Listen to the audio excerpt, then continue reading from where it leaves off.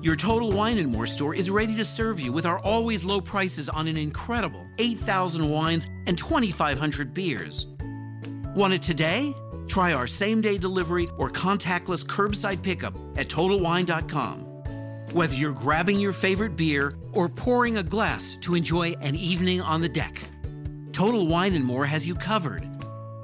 Visit any of our 12 stores in Northern Virginia. Tonight's episode of Astonishing Legends is brought to you by the Great Courses Plus, ZipRecruiter, Quip, Blue Apron, and our contributors at Patreon. 44 years ago, on January 23rd of 1974, at 8:32 p.m., a loud explosion rocked the small towns of Llandrillo and Llanderfel in North Wales. The explosion was accompanied by 999 calls to the police, with eyewitnesses reporting strange lights streaking across the sky. This was the beginning of what has come to be known as the Berwyn Mountain Incident. At the time, I was living about a mile and a half from the village. It must have been January 1974. Going on for 9 o'clock, could hear a big rumble and it kept coming closer and closer. And next thing, everything started shaking. We had an old washing machine, everything tumbled over and was shaking so much. As if somebody lifted a bed and dropped it down. The house absolutely shook. We all ran out and looked towards the Berwyn Mountain to see what was happening. And all you could see was all these lights and it looked like a fire. But was it just a fire? Witnesses said they had seen an egg-shaped craft fly past them and described red and amber pulsing lights. Whatever caused the earth to shake was felt all the way in the Isle of Man, nearly 100 miles away. A retired gamekeeper named Geraint Edwards said in a documentary about the events of that night that he saw a flying saucer hovering for 10 minutes over the mountains just under a month later, before it vanished into space at lightning speed. He made a point to say he was on his way to the pub, not coming back from it, and hadn't been drinking. But what about the light on the mountain in January? It was said to be stationary and glowing brightly with a red-orange color, and it was coming up from the ground.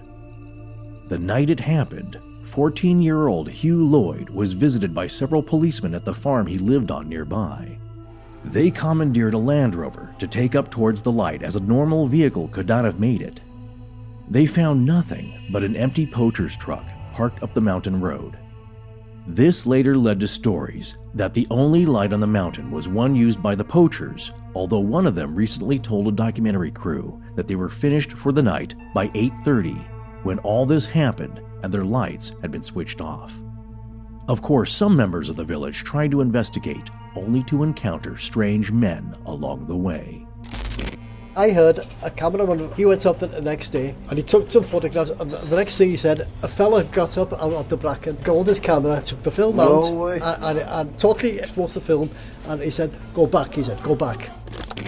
There is much speculation about what could have happened. The military was on the scene within 30 minutes, although the closest base was an hour and a half away. No crater or wreckage of any kind has ever been found related to the incident. The eventual official explanation itself became something of an exercise in improbability when the events of the night were labeled as an earthquake occurring at the exact moment that a meteor streaked across the local skies. Tonight, in part 1 of 2 on the connected events of a UFO flap in Wales, we take a look at the Berwyn Mountain Incident. It was actually hot home when we were watching World at War, and then the picture went, and then the whole place started shaking. Next thing, there was a knock on the door, and there's a few police officers there, and they said, there's been a crash on the Berwyn, and we'd like to take your lander if that's okay with you. 6 or 7 policemen jumped in the back, and off we went to the top.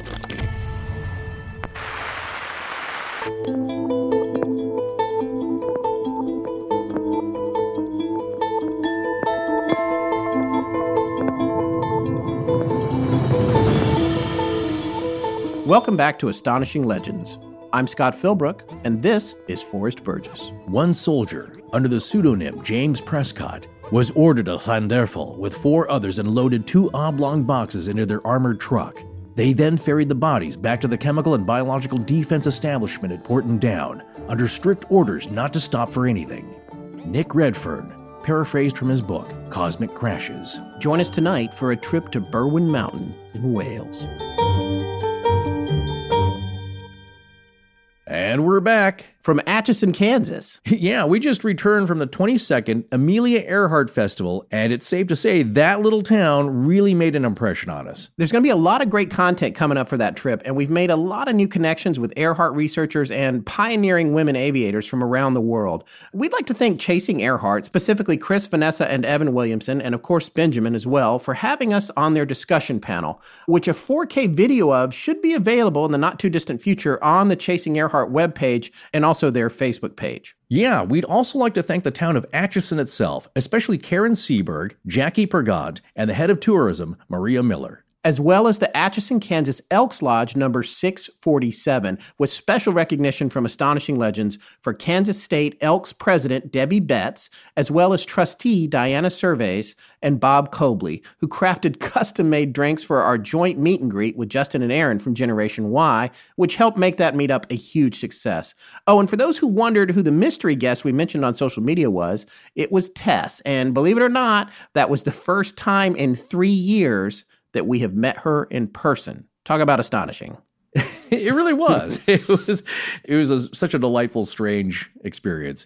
Well, anyway, that was a blast. And man, we really hit it off with Aaron and Justin from Generation Y. There may be some collaboration with them in the future if we can find the right story for it. And we'd also like to thank Jackie and Mark Hebe, owners of SugarBot Sweet Shop at 433 Jackson Street in St. Charles, Missouri. They baked a ton of custom-made goods for us and brought them to the meet and greet in Atchison. We posted pictures online, and they were almost too good looking to eat, but that, of course, didn't stop us. Yeah, we ate them anyway. But it's the best lemon bar I've ever had, honestly. Oh, yeah. So thank you, Jackie and Mark. If you don't live in St. Louis or near St. Charles, pop on over to sugarbotsweetshop.com. That's sugarbotsweetshop.com, and you can order some of their awesome baked goods online. They're actually artistic and delicious. It's the best of both worlds here. Yes. And lastly, we really want to thank Megan Wenning for auxiliary logistics and support, and of course, all the fans that came out to meet us at the Elks Lodge in Atchison for the meetup with the two of us and Gen Y. You guys are truly the best, and without you, we really have no show. We can't name everyone we saw, so we won't. But you know who you are, and we really had a blast hanging out and talking with you. Some of you came a very long way to see us, and it really does mean a lot to us. Keep Atchison on your radar, too, because we will be back. We might have received a personalized invitation of sorts from a ghostly spirit there. That was not an invitation. Well, I'm just trying to build drama. I haven't slept since that incident happened, just for the record. Okay, we'll talk about that later. Okay, let's get down to business. Right, time to talk about the Berwyn Mountain incident. And this is such an odd case, and we're packaging it together with another incident for our next show as a sort of a mini UFO flap in Wales. Tonight's story probably wins the award for most absurd official explanation, and the next one should win an award for number of witnesses and documentation. We're dark next week, but we are going to be back the week after next with that next part. Yeah, folks, and this month was a lot of 1 week on and 1 week off due to extensive travel and summer vacations, but we'll be back on our regular schedule in August, and we've got quite an October plan for you guys, as we always do. So for this show tonight, we have a guest who's coming on to help us tell this story, and you're going to understand why when you hear our interview with him, but before we begin, we have to give profuse thanks to the British TV show which he worked on, The Unexplainers, which is also available as a podcast called The Unexplainers Extra. So you can find that anywhere you find podcasts. It's a comedic take on the same kinds of topics we love to cover, and the two hosts are hilarious. They really are. I just love the chemistry between those two, just ribbing each other in a way that far beyond what Scott and I do here. You can also visit their website, www.theunexplainers.co.uk. Okay, let's roll our interview with Reese. We are on with Reese Waters. This is a very unusual episode for us because listeners contact us all the time with stuff, but very rarely do listeners with this gentleman's experience do it. This is somebody who has worked in production and documentaries and other stuff, I guess freelance, correct me if I'm wrong, Reese, but for the BBC and producing these different series. And he reached out to us and said, hey, look, I've done a whole bunch of research on this UFO story, or a couple of stories that took place in Wales where he used to live. And he said, I would love to share this research with you and have you guys do an episode on it. And it was not something I had heard of. Forrest, were you familiar with it before we started? I think I've heard of the name Berwyn, but what I love about it is that it's not widely known, I think, in the United States. And apparently it's known as Roswelsh. So without further ado, I would like to introduce Rhys Waters. Rhys, welcome to the show tonight. Thank you. Hey, nice to be on. It's great to have you. I'm considering when you first contacted us, you actually were still living in Wales, and now you've come across the pond to Nova Scotia, I understand. Yeah, we've been in Nova Scotia for about 3 months. That's a big move, right? You got a big family too? That must have been fun. Yeah, well, I've got like 3 kids, and we brought the dog, so it's been an interesting experience. Well, it's like you've moved from one area of beauty and mystery to another, just on another continent. Like Oak Island is 30, 40 minutes down the road, so That's right. I've been here 3 months, so I haven't had time to go there yet. So, Rhys, why don't you tell us, what the general impression, especially in Wales, of this particular event? How do they consider this event, and what happened that made this into something that people still remember to this day? Well, I wouldn't say it is a widely known event. I'd say that within that town, within the village of Llandrillo, there's certainly a lasting memory from older people in the village. And within that region, it's something that is kind of like a novel event that happened that people remember and talk about. And every once in a while, some investigators will walk into town looking to speak to people, and it'll be remade in a documentary about, the UK's strangest events or UFO moments, those kind of Discovery Show episodes where they're looking at different, UFO incidents from across the world that maybe people haven't heard of in that sense. So it's kind of known as a kind of an anomaly, but in terms of a wider context, it's not something that is on people's minds very often, I suppose. Is it a famous story? Or, I know you just said this, but it's like, if you went up to the average person on the street and you mentioned the Berwyn incident, would they know what it was? Because Roswell is obviously super famous in the U.S. So do you think that's something that people would pick up on? I'd say specifically to that area, they definitely would have heard of it. And if people are into the topic, they would definitely have heard of it. But I'd say that probably the general public may have heard of Roswell. That would probably ring true more to them than Berwyn, because it's it was kind of covered in the press at the time, but it's not something that has become so culturally significant as Roswell, I suppose. Why don't you tell us a little bit about the area where this took place? So it's northeast Wales. It's not too far from the border with England. And it's a kind of a mountain range. I think the tallest peak is around 2,700 feet. So it's not a huge mountain range, but in terms of the UK, it's kind of a substantial mountainous area. It's quite inaccessible. Most of the surface of the mountains are quite boggy. They're hard to kind of travel across. A lot of the time, farmers will either go on foot or on quad bikes like ATVs. And it's quite a difficult area for people to farm. You can't really grow anything there. So they just tend to be mainly populated by sporadic kind of small farms with endless sheep just wandering around on the mountains. And then kind of lots of small little isolated villages around where you would maybe have one road in, just because of the geography of the area. It's not densely populated. It's very scenic, very pretty. And a lot of the families, especially in North Wales, is one of those kind of areas where the geography has informed a lot of history. A lot of invasions failed trying to cross those mountains back when people liked to invade each other a lot in the UK. So there's a really kind of beautiful area, a difficult place to travel around even today. But at the same time, it's got a really unusual sense of mystery because of that history that goes back thousands of years. There's a lot of folklore. There's a lot of interesting kind of anomalies as well that people talk about related to folklore, but then obviously more modern anomalies like this incident, I suppose. From what I understand, the tallest peak is only about 3,000 feet above sea level? Yeah, but for the UK, that's high. Right. It's certainly not the Alps, it's not the Rockies or anything like that. No, but you're saying it's been hard to pass. It was hard to pass for these invasions, even though it wasn't, a monstrous range. So it must be particularly tricky terrain. Yeah, and the weather there is awful. I've seen a few articles where people talk about Snowdonia is like the tallest mountain in England and Wales. Ben Nevis in Scotland is the tallest, but a lot of people say that Snowdon is more deadly because is in driving distance of a lot of major cities. They turn up unprepared and they try and walk up, and the weather changes, the mist descends, the temperatures plummet, and people vanish all the time. And it's quite a dangerous place. And this area is very similar to that. The land is boggy. It's really hard to kind of cross. I've tried hiking over both sides of that mountain range, and you kind of spend a lot of time knee deep in mud. You follow tracks that the sheep tend to follow. They tend to make these little trails just because they tend to stick to the high ground around to avoid all the boggy areas just to get around. But it's just a really difficult terrain. It's not particularly... It looks spectacular. It doesn't look anywhere near as threatening as, say, if you were stood looking at somewhere like the Matterhorn, for instance.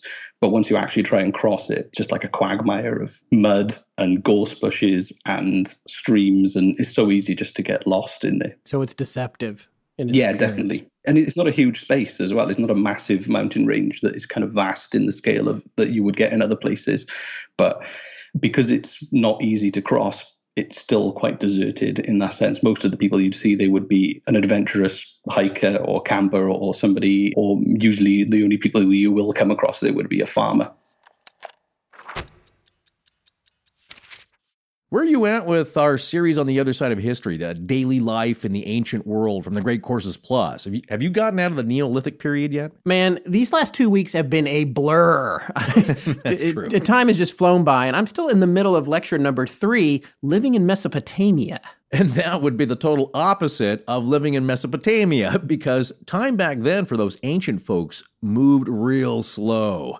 But the rapid speed up of cultural evolution happens once things like writing start to develop. Yeah, and another interesting fact is that writing seems to have been discovered independently in Central America, China, Egypt, and Mesopotamia all around the same time, like around 3300 BC. And how this happened is still a mystery. Multiple discovery hypothesis? Well, maybe. Well, what we do have evidence of is how the first writing developed in Mesopotamia with cuneiform clay tablets, which comes from the Latin word cuneus, meaning wedge, because the characters are wedge-shaped.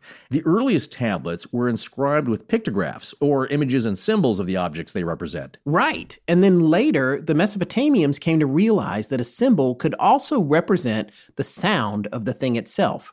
Or in other words, their writing system could be phonetic, and eventually these symbols evolved into abstract signs that were made out of various combinations of cuneiform markings. Yeah, now civilization as we know it is cooking with gas.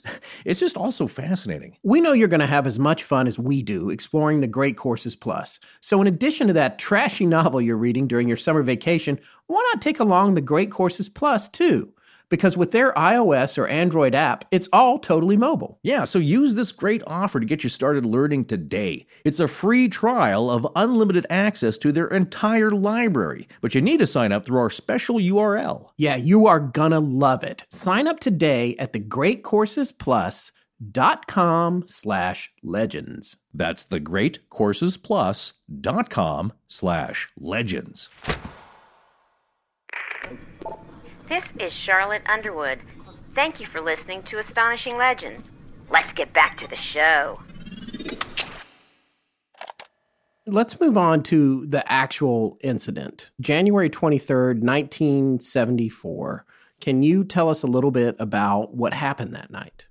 The understanding that I had from going to that village was that it was kind of a mass experience. It was one of those UFO incidents where it was experienced by lots of different people, and lots of people agreed on some very specific details.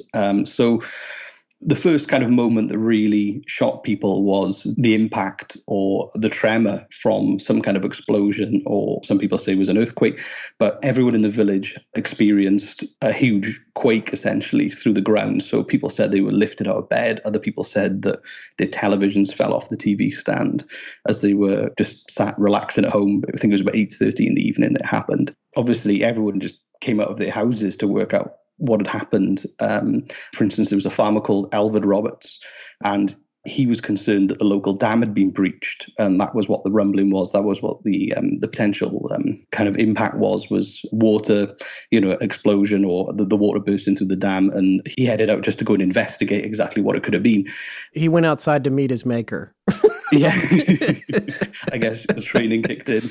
And he wasn't thinking about his own personal safety, so right. In fairness to it. And he headed out as well. So he headed out to investigate. Lots of people basically thought that it was a plane crash as well. Pat Evans is one of the local people who was remembered for it, and she doesn't give any interviews anymore because she's been misquoted so many times by different researchers, and her story has been added to without her input. There's an interview with her on YouTube. Yeah, we saw that. You sent that to us. Yeah. So she was with her 2 teenage daughters. She thought that maybe it was a plane crash and she could offer first aid as a trained nurse. But all they saw was some really strange lights that didn't really resemble anything they recognized, a kind of a red-orange glow on the slope of the mountain. So a lot of people actually headed towards where they thought the crash happened, were the epicenter of something, like a lot of the people in the village? Yeah, so I guess you would call them first responders. And this was like the 70s in a small rural area of North Wales. So someone who worked as a nurse would go, oh, my training's kicking in, I better go and help. Something's up, same as the policeman, I guess. So people who felt that they could be useful and that it was something that would be relevant to the skills they had and they could help reacted in that way that they were trained. So one gentleman called Hugh Lloyd, who was 14 at the time, he went with the police to investigate. They came to him because they knew that he knew the mountain. He lives as far up the mountain as you can probably get. And he took them up in a Land Rover where they saw more unusual lights that didn't really make a lot of sense to them. The police saw the lights? The police saw the lights with Hugh, yes. I think there was an inspector. The really strange thing was that I think what was experienced was a large tremor, and then multiple witnesses from different sides of the mountain saw unusual lights that didn't behave in a way that they recognized an aircraft or any other kind of object you might see in the night that kind of gave off light, I suppose. One of the weird things that you kind of get from the people in the village there who remember it is that they all shared a recollection of the military arriving quite rapidly after the incident. Right. Some researchers have tried to disprove it because there was a Harrier jump jet crash there in the 80s, and the military did turn up and cordoned off the area because it was still sensitive technology, and there was a kind of a collective forgetting within that village. And when we talked about this with the people who remembered this, they had a clear recollection of both incidents because they were nearly a decade apart. So the really interesting thing of kind of being in the village and speaking to people and going to the pub and having a pint with these people and then all more stories coming out of the woodwork is that there was kind of a unanimous recollection of this unusual impact, these lights, and then the military just being there within about half an hour, I think, of the incident, even though the closest military base was probably about an hour and a half away. And then we got some other stories, lots of interesting kind of saucy stuff around the military cordoning people off and destroying the film from cameras as people tried to get up the mountain the next day, and things that I haven't been able to confirm as as a genuine story. But those basic facts of an impact and the lights, and then the military just descending on the entire town and then leaving again without really any kind of official explanation what had happened is a very unusual thing to hear from so many people. There's no real explanation that feels like it ties all the pieces together. And personally, I think that the explanations that you hear for it can cover parts of it, but there's no real complete story that has been proven in any sense. So it's very open to interpretation by a lot of people. And I know there's lots of different researchers within the UK who've gone there and spoken to people and found new witnesses 20 years later and kind of come up with their own new sightings on a mountain half an hour later, or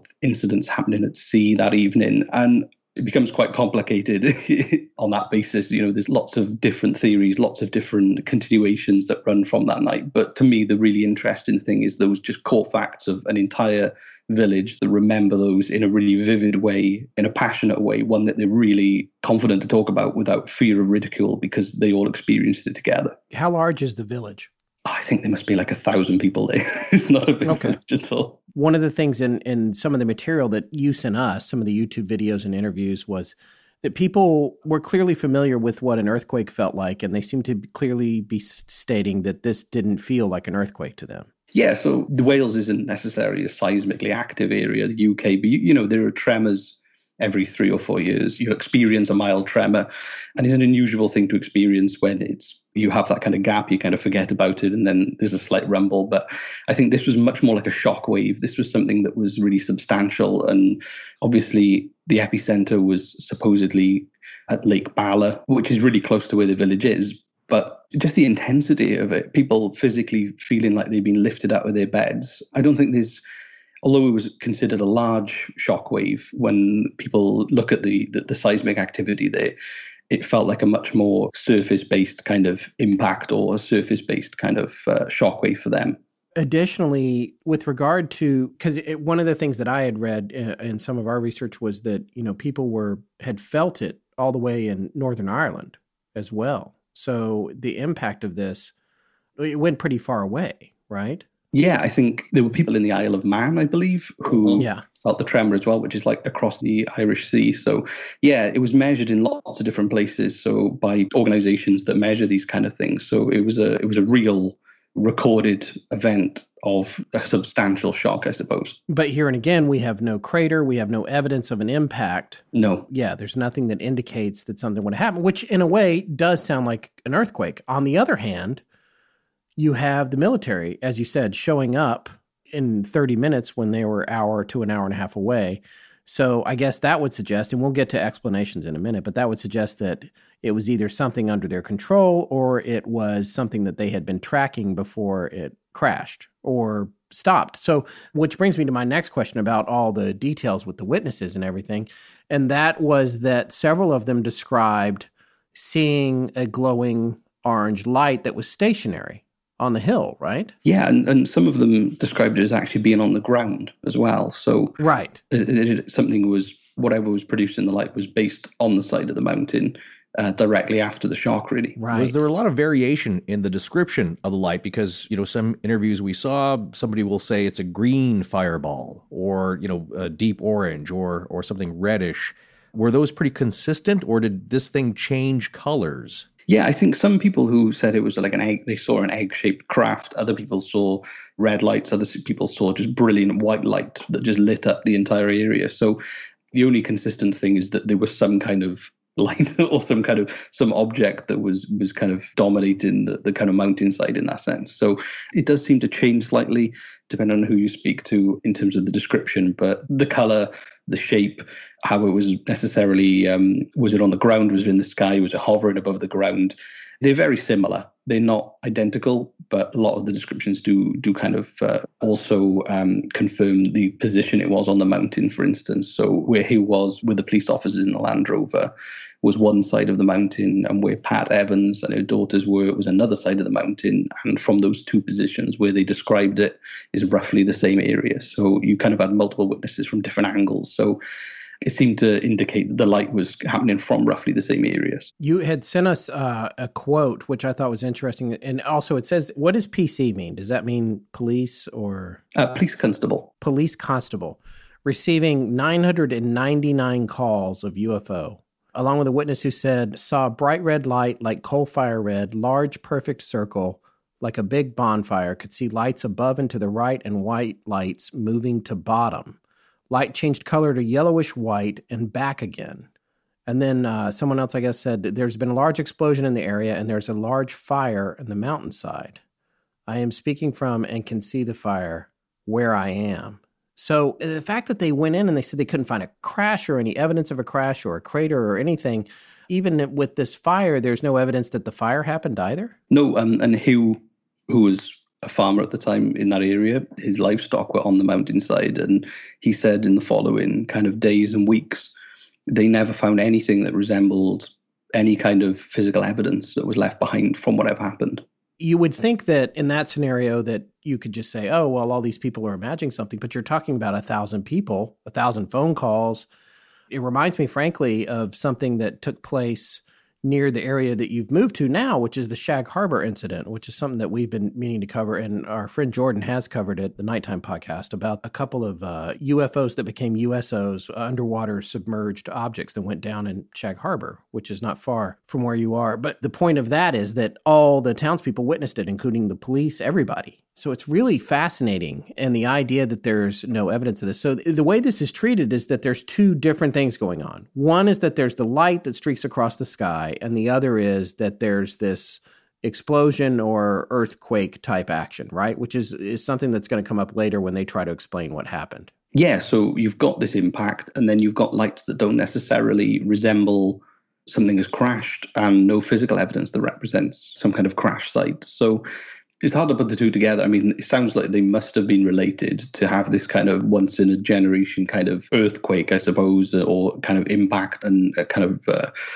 shockwave, and then to have what people described as fire and, as lights in the sky and as, kind of craft.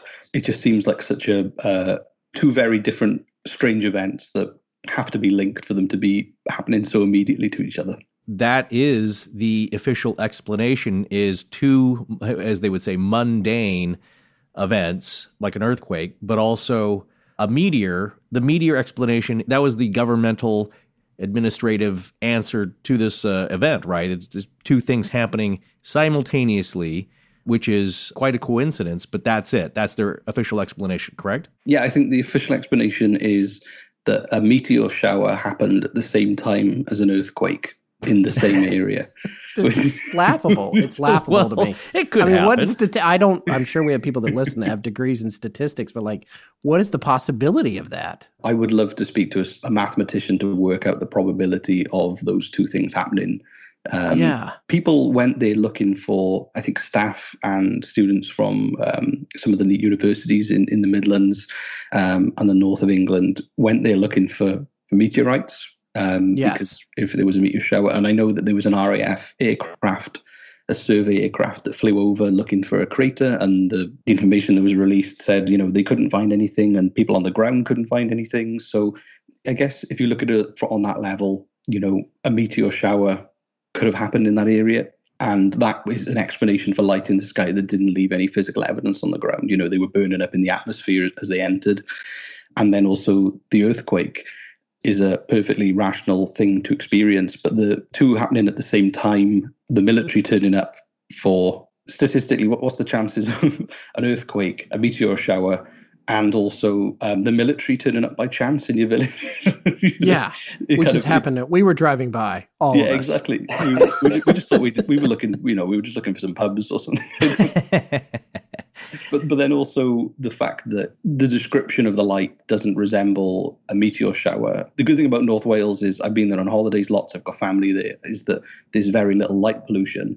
And on a good night in the summer, I've done it, I did it a few years ago, you lie under a blanket, just look up at the sky.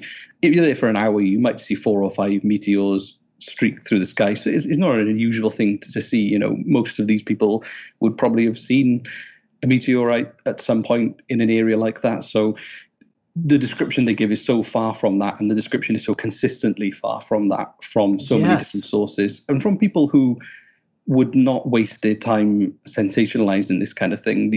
You've got a nurse, you've got police officers, you've got a farmer, people who tend to not really worry about this kind of stuff, just all consistently confirming the same kind of details of this event. And the idea of it being a conspiracy by the village to maybe put them on the map or something, or to have a kind of Loch Ness style kind of tourism draw, I don't know. It just seems so implausible. Have people put that forth as an idea that they're just trying to draw tourists in? The interesting thing is, just down the road, there's a lake called Lake Bala that has got his own Loch Ness kind of monster legend. Does it really? It does. Yeah. Well, when we were researching, one of the clips you sent us talks about the Bala Fault, which is the earthquake fault, I guess. Yeah. But it didn't say anything about a monster in the lake. That's pretty awesome. It's the largest lake in Wales, and it was formed after the Ice Age, and there's a fish that is unique to the lake that's been there since the Ice Age. I think it's just isolated and trapped there. It's called the Gwyniad. And the lake itself is just really geographically unique.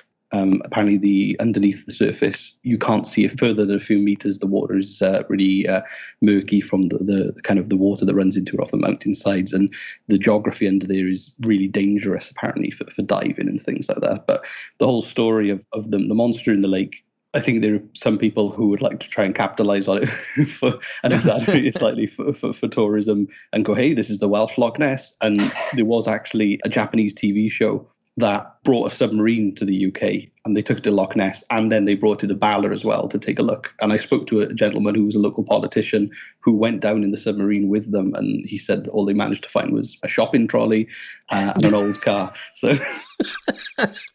There's always a car in the lake. Yeah. I don't know, no, there's always a shopping trolley or shopping cart, as we say here, too. Yeah. I did speak to a father and son who were from just across the border, who used to drive to the lake to go fishing. And they saw essentially what could be described as like a black horse's head come out of the water, like shiny and like with a similar texture to like a killer whale, like a black shiny skin. Okay. And it really freaked them out. And I think he was a taxidermist, so he knew a lot about the fish. He'd preserved fish. He knew everything there was to know about the kind of creatures in there. And it freaked him out. He doesn't go fishing there anymore. Wow. So it put him off, like, even going there. Yeah. And it's not even that deep. I mean, looking right now, it's only 138 feet. It's the deepest point. Yeah. People who really want to believe it say, but maybe there's a tunnel that runs to Loch Ness or something. Well, that's one of the theories of Loch Ness, is that there's a tunnel that runs to the sea where Nessie can get in and out of. So there is an interesting story from that lake, though, because you can find this out online. There was a circus owner who wanted to capitalize on World War II, I believe, and he was trying to train his sea lions in his circus to attack limpet mines to warships. And they trained them in the lake. And some people think that the spot sightings of sea lions in the lake maybe started this whole legend, because there's not much in terms of folklore beyond the kind of 20th century, I suppose. Sure. Which is quite an interesting historical story. And the legend goes that when the government realized that sea lions were too distracted by fish rather than attaching the limpet mine, that they pulled the funding and he just left the sea lions in the lake. Right. Hey, that's why there's a buffalo on Catalina Island. It was, I think they were brought there for a movie shoot. And then that happens quite a bit where animals are just left. It's like, well, they'll figure it out. I can't remember if you sent us this, but it was something that I came across today, and you had sent us so much stuff. But like, are you familiar with the Royal Air Force Base Rudloe Manor? Yes, I am, yeah. I know that there's Porton Down, the research centre, is nearby. There's quite a few military bases in that area. And I believe that, I think it was Nick Redfern, and there was another researcher, Tony Dodd, who they had spoken to a soldier who claimed that they'd taken some kind of body to Porton Down for research. So it kind of very much ties it to the Roswell story, but they were clear to say that this person was remaining anonymous. They weren't putting their name forward. So I don't know how much of that is adding a bit of extra pizzazz to the story, in the sense of, just add an extra twist, because if that was a thing that happened, it makes it so much more Hollywood in that sense, I suppose. Here's the thing about Rudloe Manor. How far away is Rudloe, and how far away is Porton Down from where this incident took place? 2.5, 3 hours drive, maybe. Okay. Rudloe, I had not heard of Rudloe, but I understand that it's sometimes called the Area 51 of the area, in terms of, I mean, when you look at it, it just looks like a country house for someone with a little bit of money. I think it was part of the civil kind of nuclear plan, where they had this, I think it was one of those places where they'd evacuate all the VIPs and creating the good from London, and they'd then live under this manor in some kind of underground city, essentially. Well, there's a picture like on Wikipedia of the operations room, and it is straight out of Dr. Strangelove. It's, it's amazing. It's a giant map. It's all ladies, and they're pushing ships around. It's like, is this real? And this was underneath this house that looks like it's 500 years old, but I guess it's not. I've been to a nuclear bunker from that era. There's one near Wrexham that is now a recording studio that somebody built, and is great. We went there for a radio show. You go inside, and they've still got all the kind of really thick doors. They've modified the room you're describing. They had a smaller version in this nuclear bunker, and it was now a control room for the recording studio. But they had pictures as it was, and they had some local people who'd manned the post and everything. But you do get these kind of Cold War relics in the UK. And Rudloe Manor and also Porton Down, I think they're still quite important sites to the military even today. I know Porton Down is where like the UK military's top research goes on into like chemical and biological warfare. I think it's probably where they keep all the dangerous strains of things to research for cures or vaccines or whatever. So it's one of those places where there was the recent poisoning with the kind of exiled Russian guy and his daughter. The Novichok. Yeah. That's right, yeah. And I think the investigation was all happening there, is where all the top military scientists are. That's not too far away either? No. Salisbury, Porton Down is near Salisbury, which is in Wiltshire as well. Okay. Salisbury Plain is near, it's kind of Salisbury area is famous for Stonehenge. Yes. So there's lots of open plains and of course. Places like Avebury, all these kind of like Neolithic sites and everything. So yeah, it's a really interesting place. You've got a mixture of ancient standing stones, and then you've got a ton of military bases as well. Hiring is challenging, but there's one place you can go where hiring is simple, fast, and smart. A place where growing businesses connect to qualified candidates. That place is ZipRecruiter.com/legends. Yeah, ZipRecruiter sends your job to over 100 of the web's leading job boards. But they don't stop there. With their powerful matching technology, ZipRecruiter scans thousands of resumes to find people with the right experience and invite them to apply to your job. As applications come in, ZipRecruiter analyzes each one and spotlights the top candidates so you never miss a great match. ZipRecruiter is so effective that 80% of employers who post on ZipRecruiter get a quality candidate through the site within the first day. Well, with results like that, it's no wonder that ZipRecruiter is the highest rated hiring site in America. And right now, our listeners can try ZipRecruiter for free at this exclusive web address, ZipRecruiter.com/legends. That's ZipRecruiter.com/LEGENDS. ZipRecruiter.com/legends. ZipRecruiter, the smartest way to hire. Hello, everyone. I'm Dewey Yates. This is Astonishing Legends. Let's get back to the show. What are the stories that relate to the idea of bodies being taken as it relates to the Berwyn incident? I think there was a soldier who, I think he was going under a pseudonym, but he described seeing bodies being loaded onto trucks in biological suits, the suits they put on to protect themselves. I think the understanding is they put the bodies in those and then into some boxes, loaded them up into an armored truck, and then headed off to Porton Down. And I think he was quite low ranking. He was just there as kind of cleanup crew, I suppose. So That was the story that was given. Again, I have no idea if there's any confirmation of that on any kind of factual basis at all. That's one guy, and he's anonymous, so it's hard to know. That's not corroborated anywhere.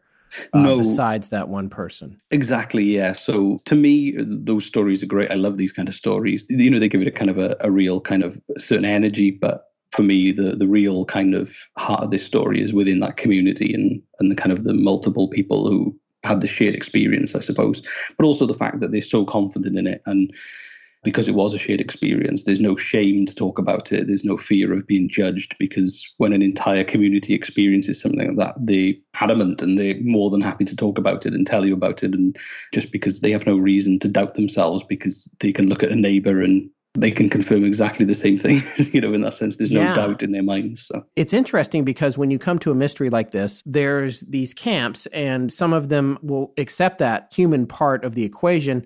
Others will completely discount it and say, oh, well, you know, eyewitness testimony is notoriously inaccurate. And I would agree in the case of like a particular incident, if you've got one or two people, you know, we all watch Dateline and 48 Hours and whatever, and they were wrong. They were wrong about the shirt, the eye color, whatever. They misidentified somebody because they're not capable of making those kinds of observations.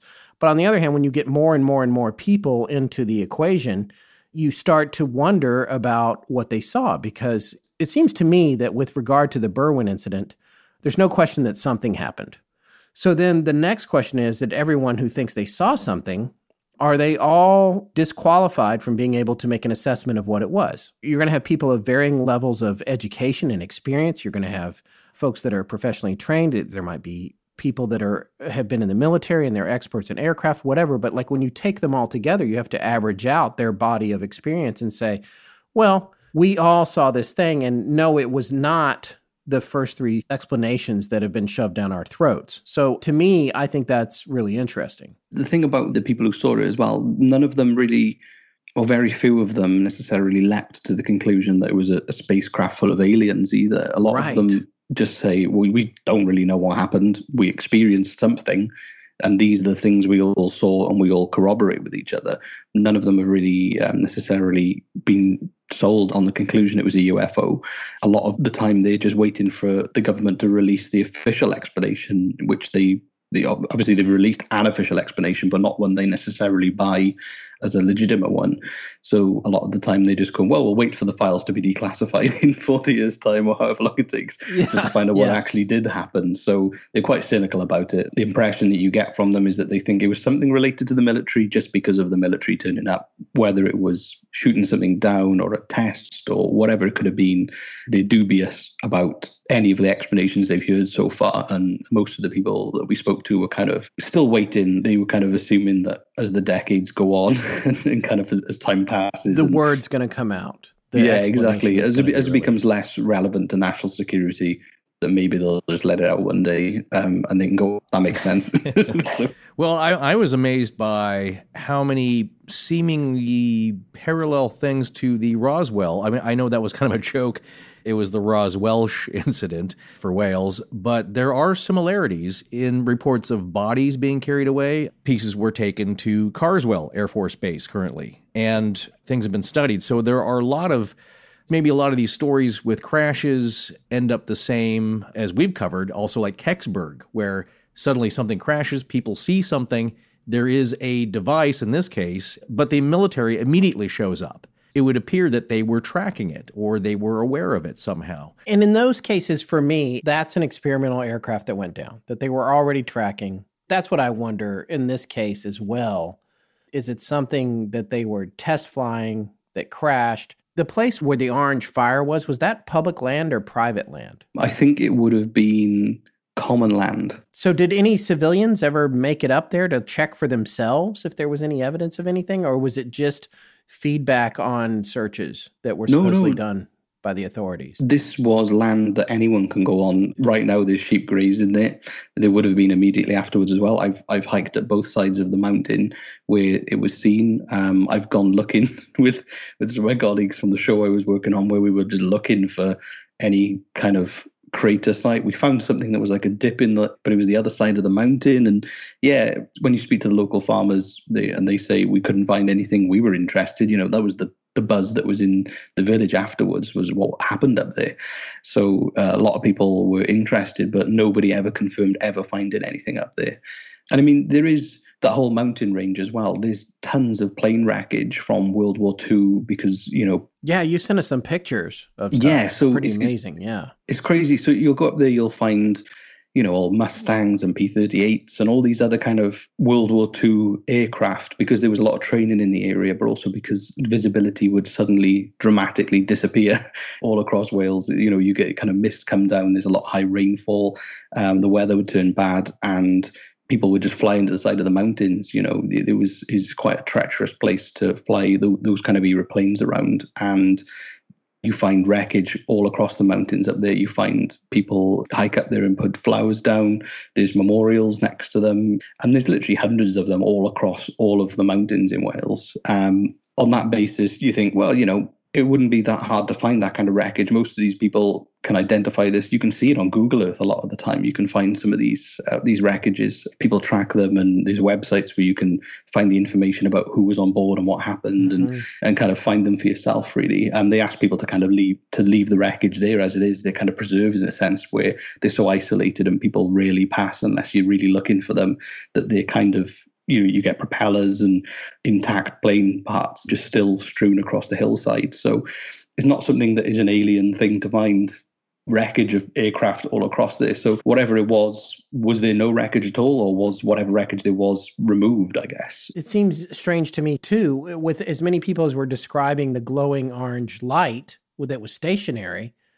Whether there's wreckage or not, it would seem that if you went where you saw that, there would be traces of something on the Earth, whether the Earth was burnt or there were depressions or nothing, but there's nothing. You can't imagine the military turning up with, a few square foot of heather that hasn't been scorched and replanted.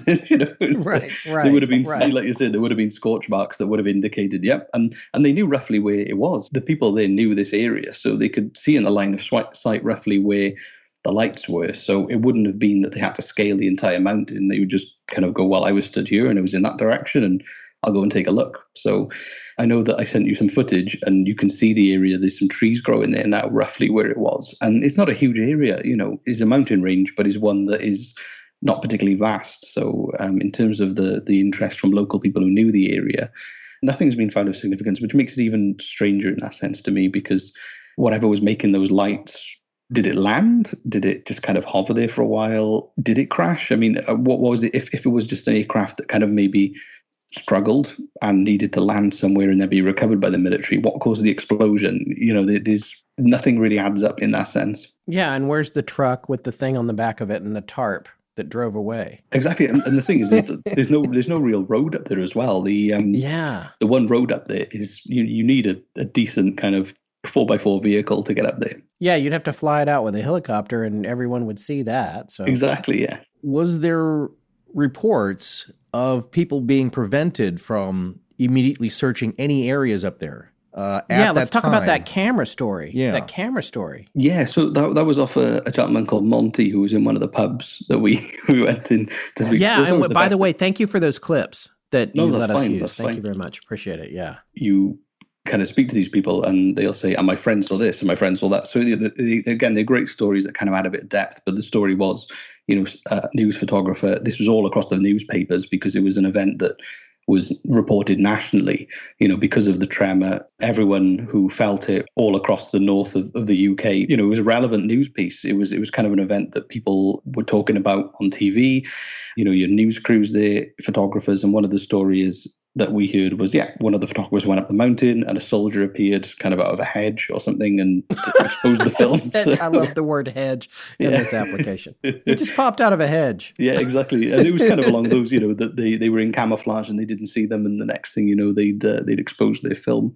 And we had another great story from one of the locals. And again, I have no idea if any of these stories are true, but they're really good stories. So there was a farmer ploughing a few years later and he hit something and he dug it up, and to him it resembled a Russian like a spy device for communicating.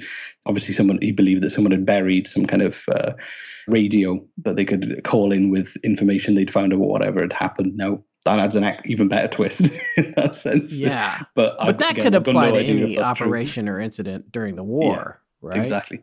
Not necessarily, but when you think about all the stuff like that must have gotten left behind. I mean, when you talk about the crashed aircraft and all that, it just, all the remnants of war, it's fascinating. And especially when you get out there in the country. How close was the earthquake to the actual sighting of this super fireball or this bright light? Was it immediate? I thought there was some lag time there. That's what brings it into question, right? Yeah, so the actual epicenter, I think, was Lake Bala.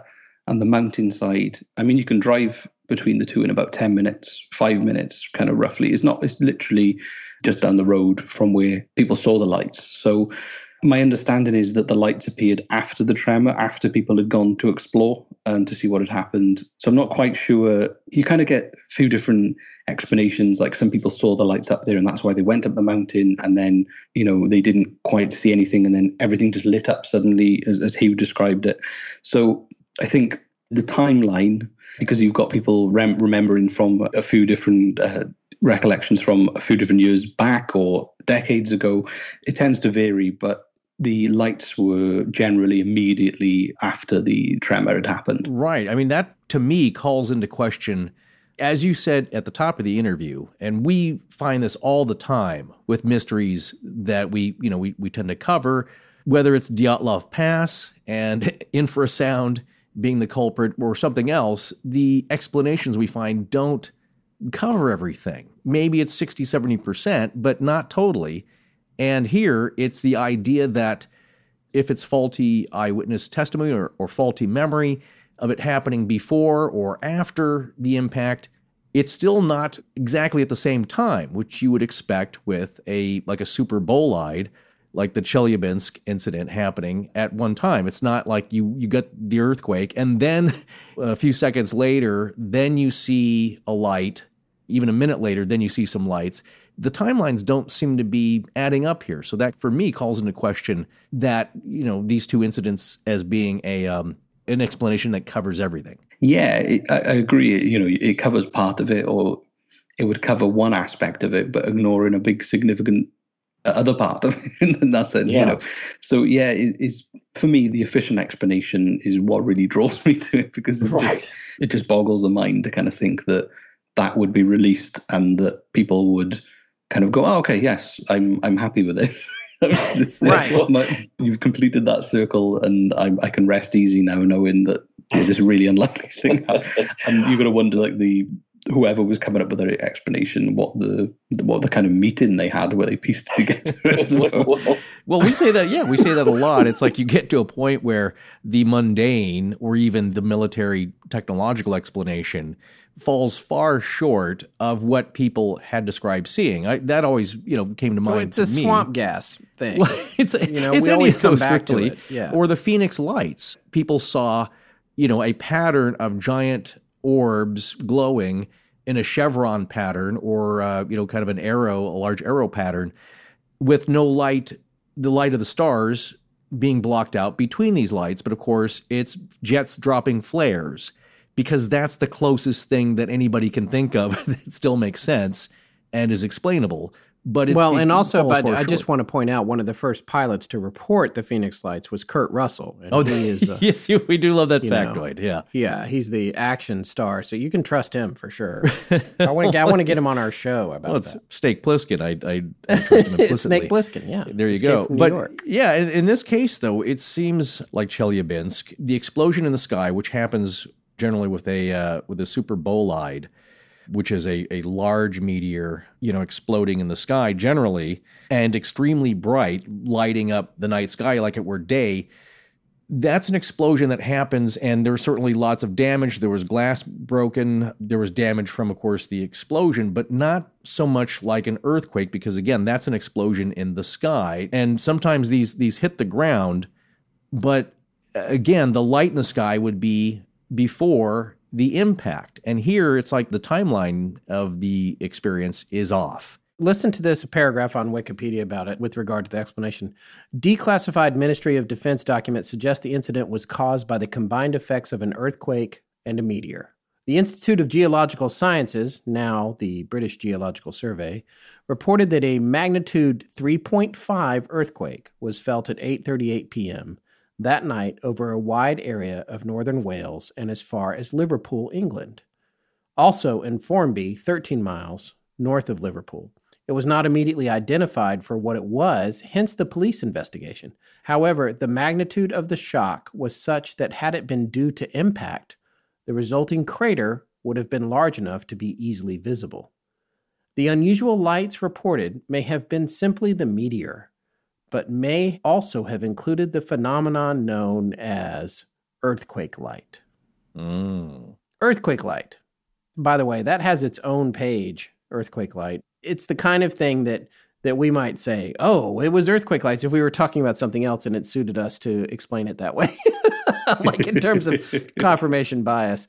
Supposedly, earthquake light is a luminous aerial phenomenon that reportedly appears in the sky at or near areas of tectonic stress, seismic activity, or volcanic eruptions. Skeptics point out that the phenomenon is poorly understood, and many of the reported sightings can be accounted for by mundane explanations. So, to me, the earthquake light sounds like the mundane explanation. Yeah. I mean, it's a strange phenomenon that when it happens, but it sounds natural. It's like the green flash or anything that people see on the horizon or I looked for the green flash personally. Yeah. You've seen it. You've seen it. No, never saw it. Nothing happened.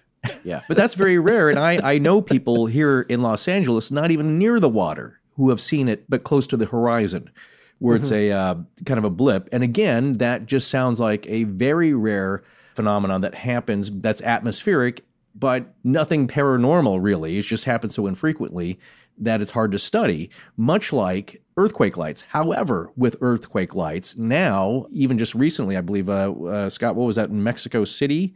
September 8th, 2017, you saw it. There was a big one in Peru in 2007. There was several of them going on. And it's just a strange thing where it's a flash. But here's what's interesting is that there are two types of earthquake lights. There is pre-seismic EQL, or earthquake lights, which happens a few seconds before an earthquake, or this is really interesting to me, a few weeks prior to an earthquake. It can happen. So it's a buildup, maybe you could say it's a buildup of energy. And then there's the second kind, the co-seismic EQL, which can happen near an epicenter, or I guess as they say, earthquake-induced stress, or quite a ways away from the epicenter.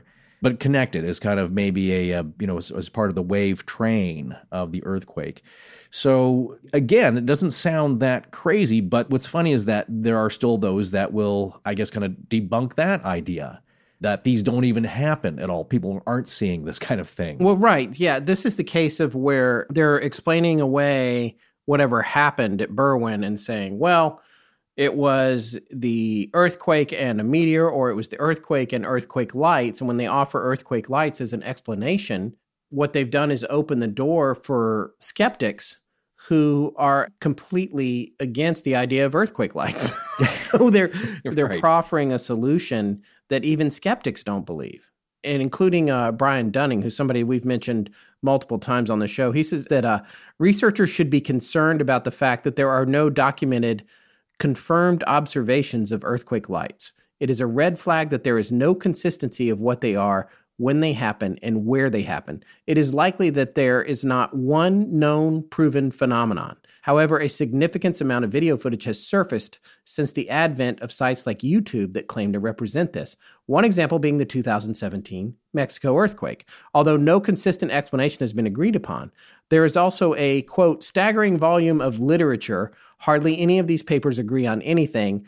And Dunning says, I'm forced to wonder how many of these eager researchers are familiar with Hyman's categorical imperative. Quote, do not try to explain something until you are sure there is something to be explained. Dunning's final conclusion is that until there is pending decent evidence, be skeptical of claims of earthquake lights. He's one of the number one and most respected skeptics, somebody we come across all the time and have interacted with, basically saying that earthquake lights, there's no proof that they exist. So what's happening here with regard to Berwyn is that folks are saying, well, it was earthquake lights and an earthquake, or it was what we already mentioned earlier, the extremely unlikely confluence of a meteor and an earthquake happening at the same time. All of these explanations seem extremely far-fetched. Also, and the military turned up. Right. Oh, yeah. And exactly. On top of that, to watch the earthquake lights. Right. Like Reese in with the button right there. That's exactly right. And on top of that, the military turned up. So the fact that they declassified the explanation of the earthquake and the meteor, why would you classify something in the first place? Right. Right. Yeah, we're classifying. You just can't handle the truth. The earthquake is classified. Does that make more sense to you? Because I guess if I had to pick between the two, either the confluence of earthquake plus something like a super bolide exploding in the sky or hitting there being an impact without a crater, or earthquake lights of some kind, that makes more sense because it's easier to buy. That, okay, maybe you just had the singular earthquake and then this phenomena that lasted and was different colors, but lights. And I guess I'm more ready to buy off on that one if I had to choose between the two. Does that make more sense to you between the two? I guess in terms of thinking about, real measured scientific things that do happen on a regular basis, a meteor showers happen, earthquakes happen, and if the earthquake lights were as explained as like the Northern Lights, for instance, then it would make perfect sense and be a really reasonable explanation, that there was an earthquake and then these lights came out of the ground that would explain everything that was seen, I guess, in that sense, with the exception of the military, I suppose. So if there was evidence about that, then I think that it would certainly seem like a reasonable explanation. There could be other explanations for why the military were in the area. Maybe they heard the explosion and they were turning up to respond, but that has never been revealed as why they were there and what was happening. So it hasn't been proven in that sense. So it's hard to take it on board on the basis that it seems quite flimsy as a real thing. I'm not a scientist. I'm a producer who's made comedy and documentary and things. So. and we're much less than that even. Yeah, so. I couldn't explain Northern Lights to you. Right. My kids never asked me why it happens. Anyway. Right. So maybe as a thing, I don't know, but it's never been put forward by anyone who claims to be an authority as something to explain it away, I guess, in that sense.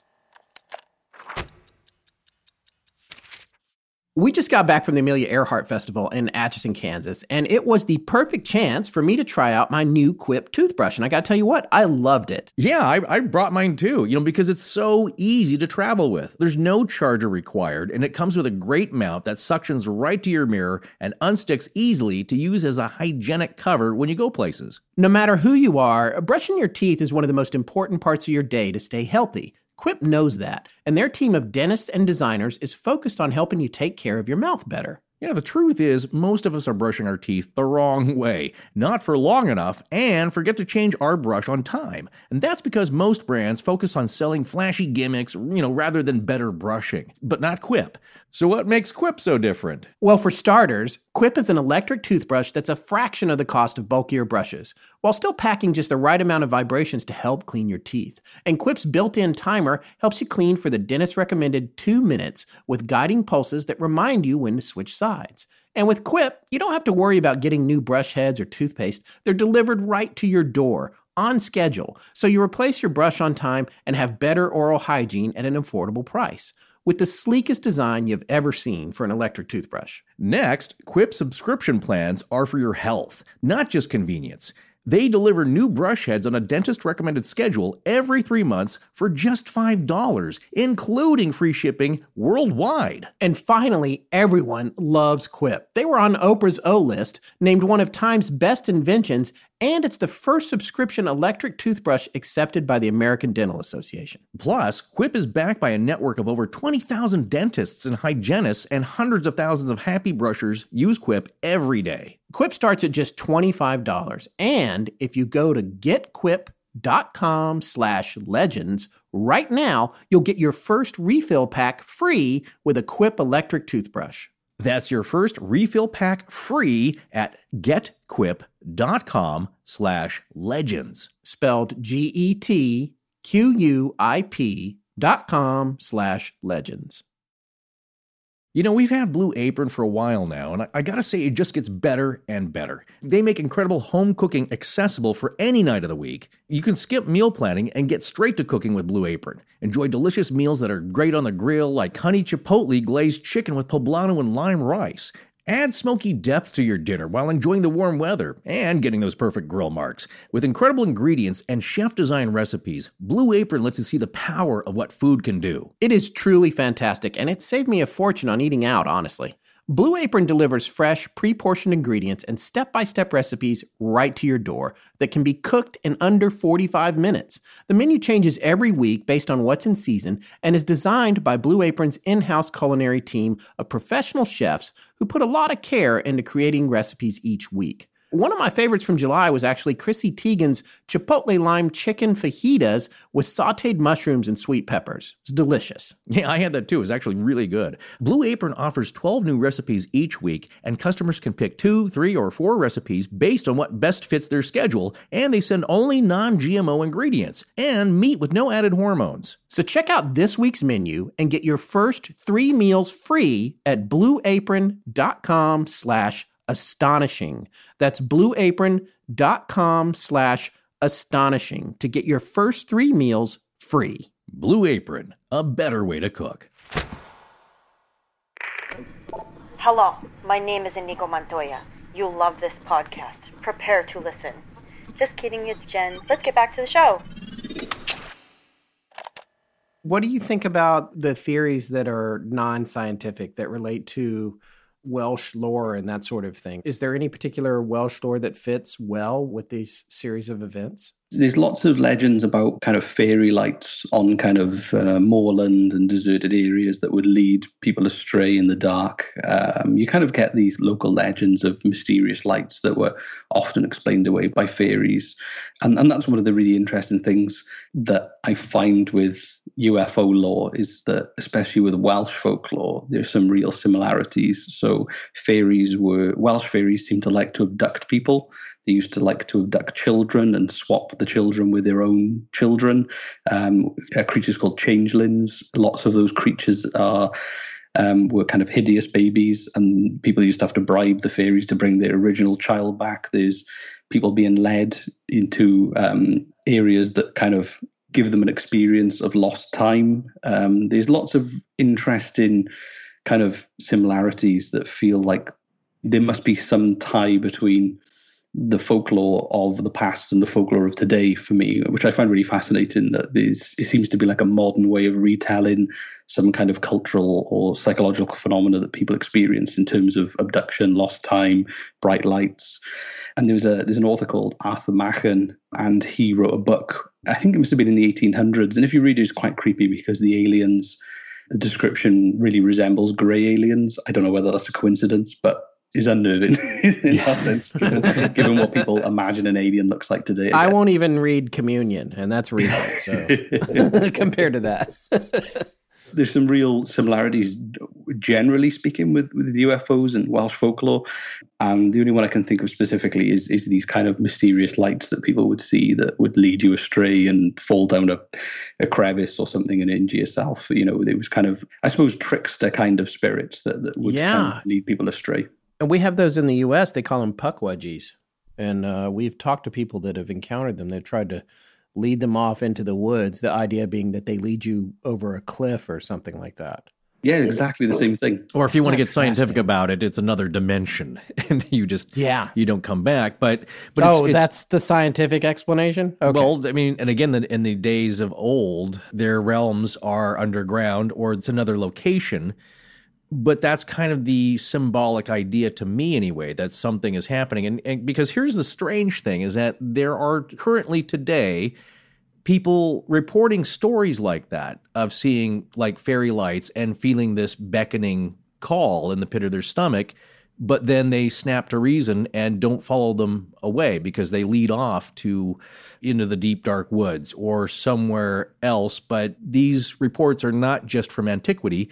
They continue, and we know people, credible people, that have claimed to have seen diminutive people, little people of some kind. And so that's the freakiest thing. It's like, well, maybe you're hallucinating, maybe you've got some mushroom spores going on, something happening, but people think like, well, that's just the way people explain things back in the olden days, but it continues today, at least with these sightings. So when you see something like Berwyn and the lights, people, I think, naturally kind of go to these local folkloric legends to explain them because it's still alive. You know, we just covered the Flannan Isles mystery of the Lighthouse Keepers, and author Keith McCloskey was talking about the legends and lore of the people of the Outer Hebrides, and they still kind of keep these legends alive. There's still a good belief in the magical world. When you visited the area, did you hear a lot of local people sneak in an explanation or try and have a mystical explanation for what they saw? No, I guess the closest that people came to kind of getting into that realm was an explanation of friends who'd seen lights in the lake, you know, so that there was some kind of something going on under the water in the lake. The interesting thing is that a lot of the time, a doorway to the fairy realm in Welsh folklore would be through water. That was a way of going to where they live, which is interesting because there seems to be a lot of theories around UFOs being near water and coming out of lakes and the sea and everything. So yeah. Also, you've got things like the Great Orme, which is this huge kind of rocky peninsula above the town of Llandudno, which is like a Victorian seaside resort. There's kind of like a really ancient mine there. Yes. Within this rock where I think it was copper, right? Was it copper? Yeah, so it's been mined for as long as anyone can really remember. And there's artifacts down there of old mining tools from like 1,000 years ago or however long it was kind of mined for, I guess. But there's lots of sightings around the Orme. There's lots of local researchers who've got abduction stories of people, you know, losing time in their cars. And for the show, we really wanted to cover this, and we went to try and arrange a visit there. And I spoke to the tour guide who takes people down into the mines. I explained what the show was about, and he instantly kind of cut me off and said, "I'm fed up of people like you coming to look for aliens in my mines." Fed up with people like you. But then on top of the Orme, there's a gift shop, and one of the rooms in the gift shop is incredible. They've decorated it with aliens, as in like the iconic Aliens film. There's a Millennium Falcon in it's kind of I saw those pictures of that place. You sent us that. Yeah. So there's a real mishmash of sci-fi paraphernalia in there, but it seems to be that they've tried to angle a gift shop around the UFO kind of legends there, really. So it seems to be there's other researchers there's a place called Puffin Island, and there's a few news articles related to people seeing UFOs come out of the water there, and it seems to be that there's activity related to that. But I just find it quite interesting that ties back to the folklore of that is where the fairy realm was. That's where you would go, and that's where you would lose time and be abducted to, and then that's where modern UFOs are kind of associated with bodies of water and coming out of the water and things. So it's just like a fascinating overlap. I don't know how it meshes together, but there's something just quite compelling about it, I think. Yeah, we've seen a lot of these connections come up that I think before we started this podcast, we weren't even considering, because it'd be like a one-off, you could say, but then it keeps coming up again and again. And what it is are these overlaps between different types of phenomenon and really disparate ones. Again, like with USOs, unidentified submerged objects, and folklore, strange creatures. We've noticed that as we've been going on with these stories, is that there are these weird overlays and connections just in the descriptions of the events that people experience, but also locations. And it's like, what's going on here? So I know it doesn't make sense and you wouldn't normally connect those kind of things, but there does seem to be some kind of, connection, even if it's just folkloric. There's something that seems to be going on because, again, you line these things up and it's the locations, it's the times, it's the descriptions and the testimonies of people. So there's lots of unusual elements in the sense of some Welsh folklore is very bizarre. There's a lot of giants. There's a real tradition as well of holy wells. There's a lot of natural springs that people associate a lot of ceremony to, and healing powers, and their own little weird sightings there of fairy folk. And this is in South Wales. These cases of fairy funerals where someone will hear music and they'll see essentially small people carrying a coffin as if they've got a funeral procession. And there's all these weird stories that people have recorded from, and these tend to be more like the late 19th century rather than anything recent. But people kind of collected these eyewitness testimonies of people. But you get all these weird, quirky things that just, are just so bizarre and defy all explanation, but do happen the thing is about the UK and these kind of countries with history like this is that you've got so many different layers of different societies living on top of each other, and they become so meshed in so many different ways that you kind of have these bizarre manifestations of folklore and kind of real quirks that are hard to kind of explain. But then people see them again, even in a modern context. They just see things they can't explain. Like one example would be, there are legends of giants, but people we've spoken to in and around that area, around Snowdonia, claim to have seen things that would resemble Sasquatch or Bigfoot, which doesn't make any sense because this is such a small place where there's no vast wilderness where you could find some kind of biped that would survive without being discovered. This is like a really small area with main roads and a post office and all these other things you'd expect. So it just doesn't make any sense, but people say they see these things, and it's just... There's a lot of weirdness in that sense that just kind of, I agree, there's some kind of unifying paranormal theory that kind of must bind all this weirdness together. Yes. I don't know, maybe there's magnets playing with our brains or something. I don't know, but it's gotta be. Yeah.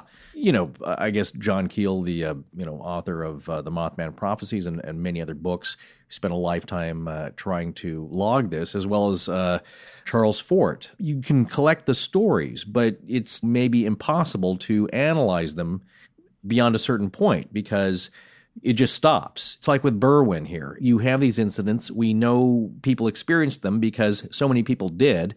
It's not just one person's imagination. Are the descriptions accurate, correct? Is the timeline correct?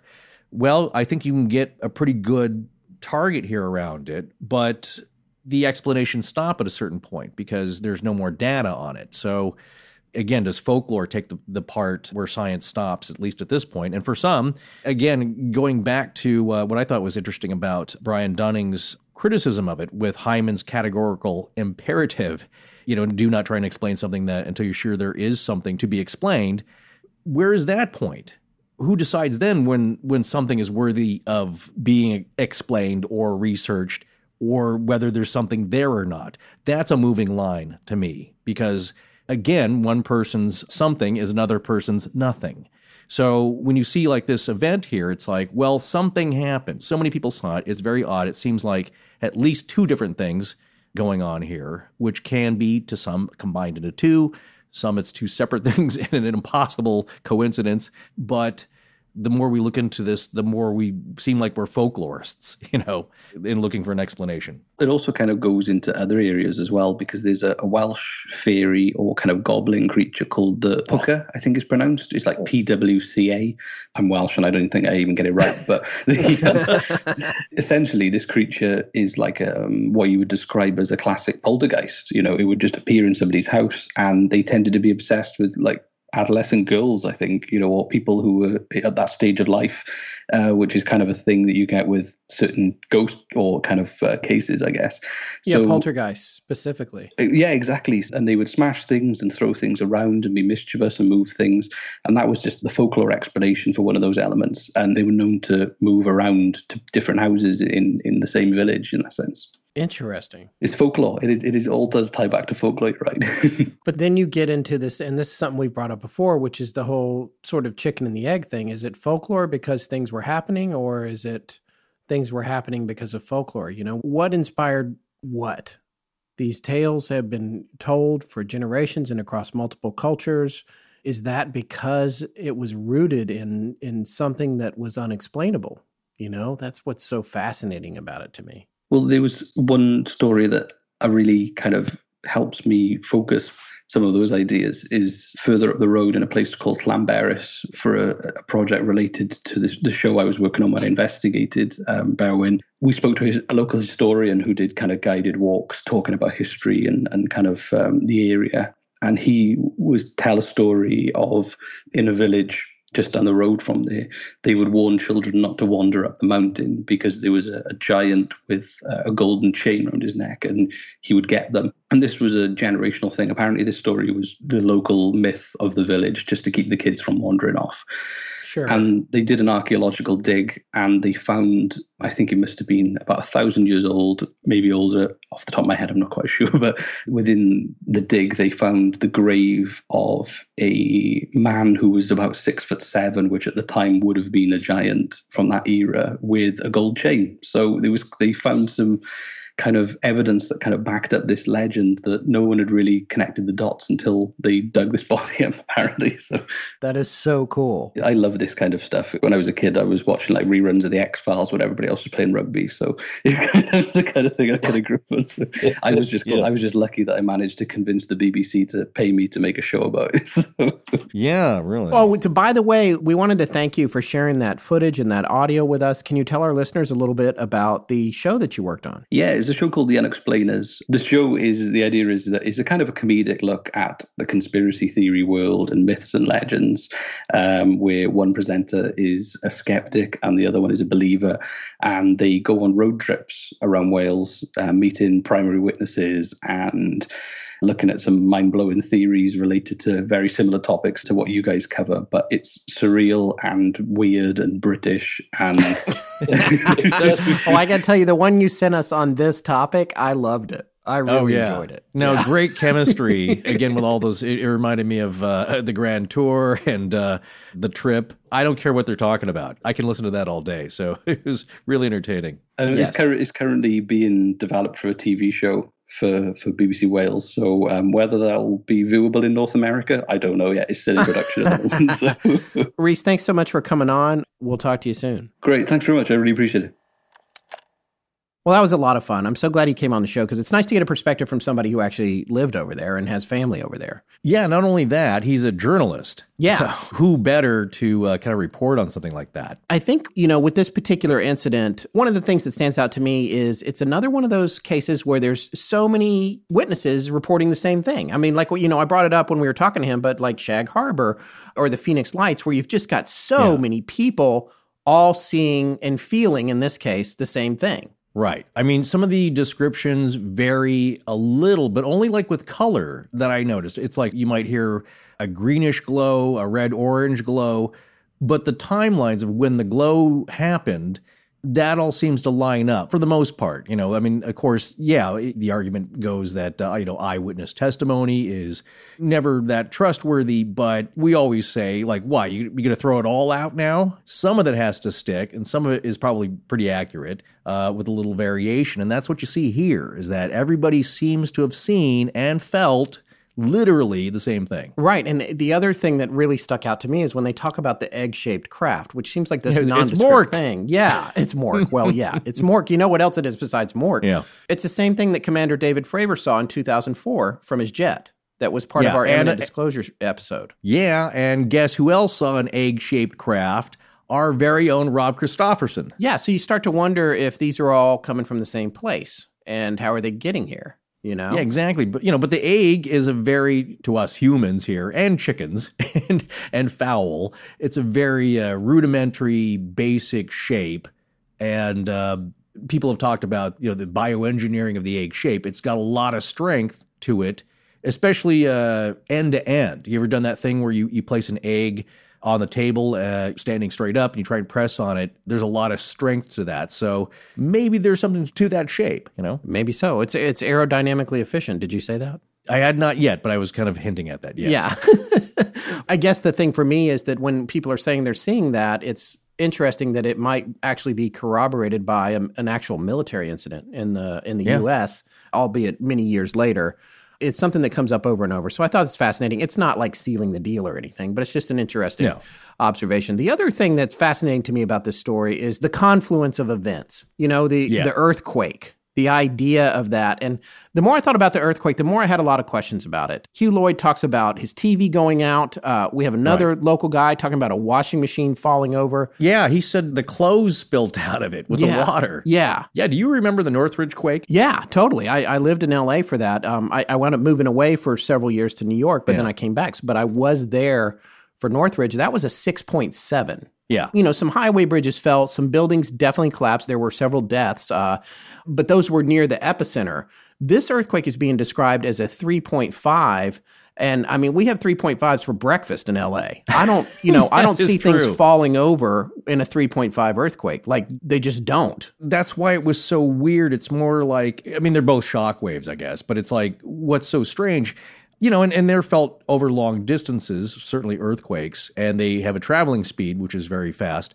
But this one was felt up to 100 miles away, even outside of Liverpool. Yeah. And what Scott and I are saying, I think is like, strange things, because it's physics, extreme physics, is that weird things happen. I mean, I know people that their bed ended up on the other side of the room. Yeah. My whole bookcase fell down and a bunch of stuff fell off the shelves. Again, though, that was a 6.7. That's what I'm saying. I mean, we've had, I think in the past year, I haven't looked and I probably shouldn't quote, but I would say that in the past few years anyway, we've had several 3s and mid-3s, and I don't know anyone who's ever talked about anything falling over, much less a washing machine, after a 3 or a 3.5. Yeah, it's just really strange because I gauge it by is the water in the toilet sloshing? Yeah, and then it's a good one. Yeah. So you always run in and look at your toilet when there's. If I'm around, I'll look down and if it's sloshing. Also, people with swimming pools, will say the water's kind of cresting there. They got white caps on there. Then it's a good one.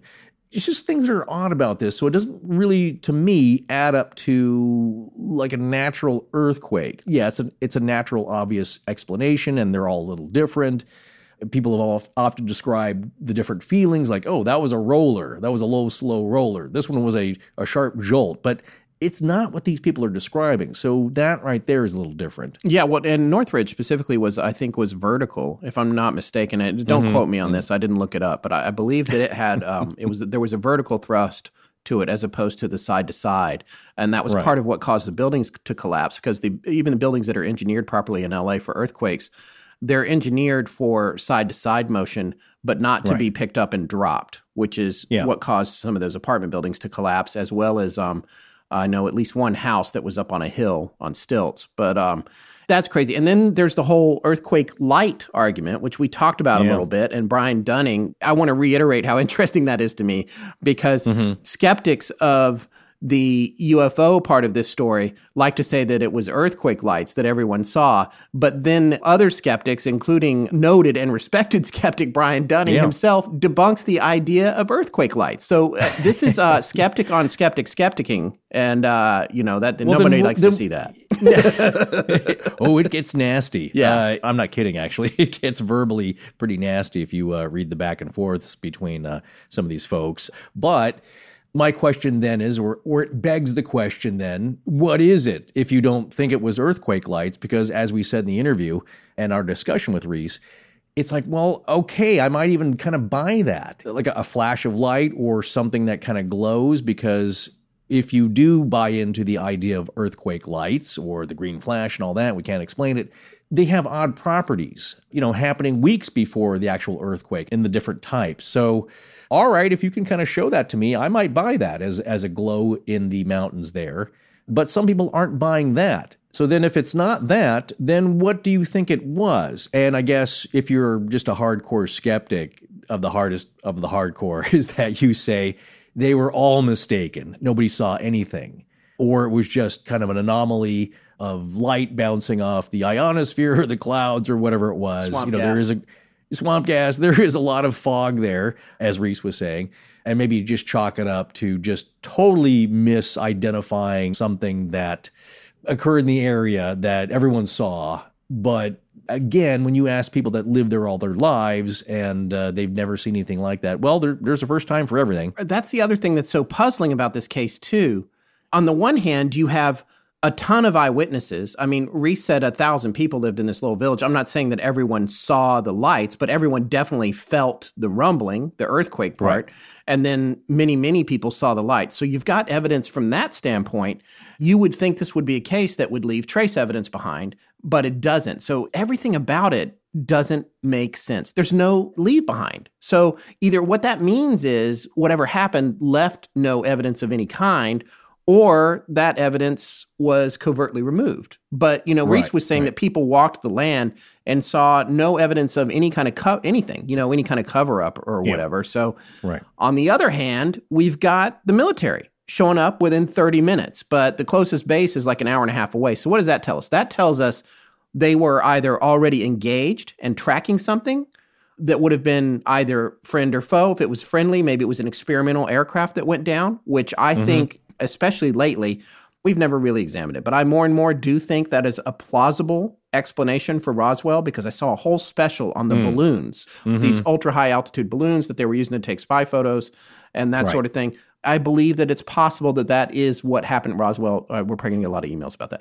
But I haven't explored it. I'm still open to aliens and UFOs. Everybody knows that. Yeah. Folks, we're not here to solve anything definitively, unless we get something in the mail, like the mysterious slides. Or yes, our address is available online. If you have the secret solution to any mystery we've discussed or anyone in the world, you can trust us. Just mail it to us, and we will protect your anonymity, but we do also have to verify that you're a real person. Exactly. No, I'm saying that I've been waiting for something to come to our post office box. That's just earth-shattering revelation here.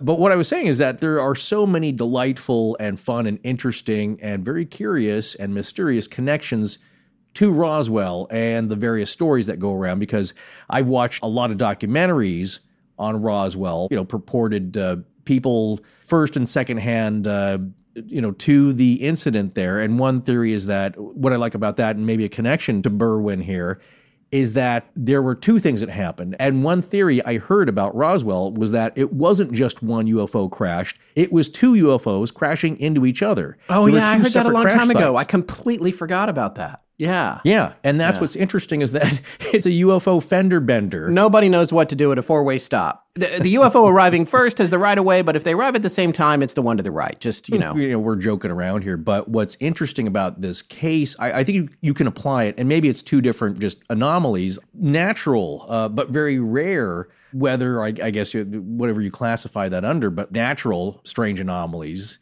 With Roswell, if you take the two craft crashing into each other, that's two, well, I guess it's one incident, but like two separate craft combining to make it even more complicated incident, because what people have reported is that there was now two crash sites, two sets of cleanup crews, eyewitnesses to both, and there were certainly eyewitnesses to Roswell. People claimed, in fact, one of my favorite was a young woman at the time who was on a geological scouting expedition, I guess, with a university team, and they saw one of the craft, and I think approached it, and suddenly, same kind of thing, military shows up.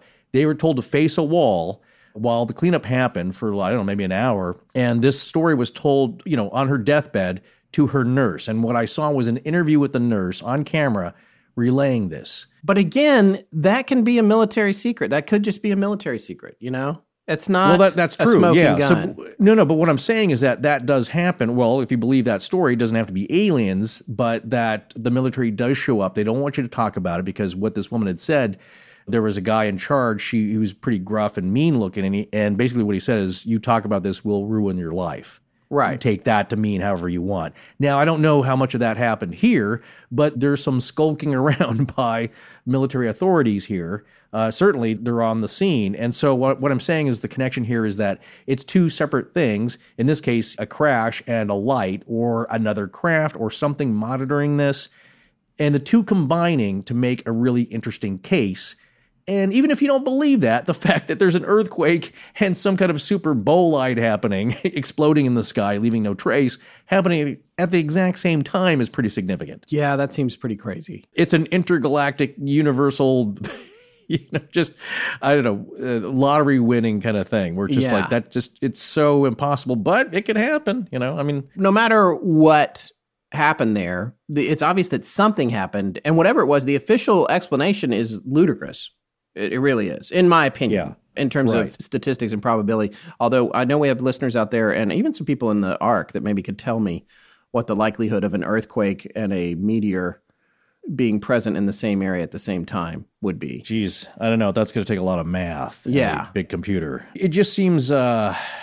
It seems unlikely. It hits you on a gut level. It's kind of like when I heard, I heard weather balloon, and now that's come back. It's funny because like a year or two ago, my dad heard the weather balloon theory again coming up as no, these are really advanced weather balloons for Roswell, and he was sold on that. It's like, there you go. It's a very highly advanced weather balloon. It's like, I don't know, it just still doesn't sit right with me. And here, it's like there's something.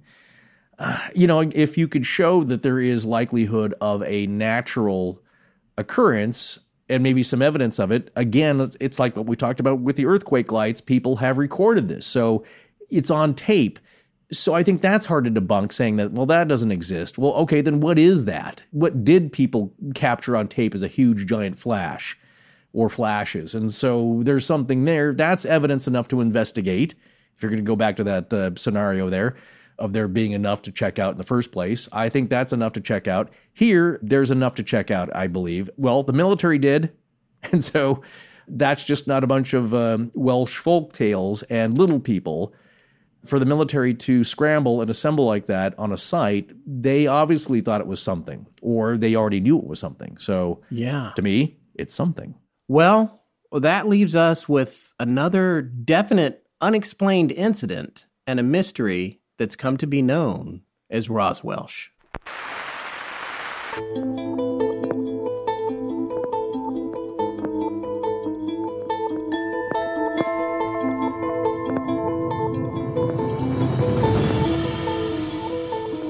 Well, that's going to wrap up our show on the Berwyn Mountain incident. Extremely special thanks to Reese Waters. We're dark next week, but we'll be back the week after with a sister topic to this from just a few years later in the same area that had multiple witnesses, some of whom we'll be talking to. Please remember to support our sponsors. They keep the show free and the lights on in Blanket Fortiana. Special thanks to John Bolin.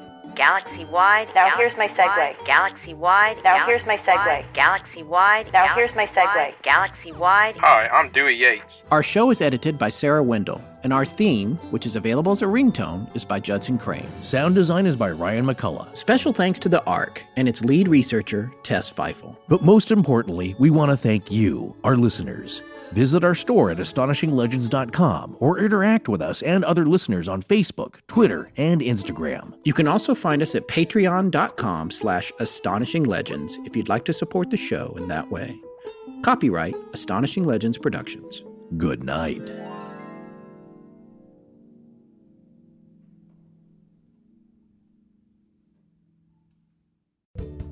Your Total Wine & More store is ready to serve you with our always low prices on an incredible 8,000 wines and 2,500 beers. Want it today? Try our same-day delivery or contactless curbside pickup at TotalWine.com. Whether you're grabbing your favorite beer or pouring a glass to enjoy an evening on the deck, Total Wine & More has you covered. Visit any of our 12 stores in Northern Virginia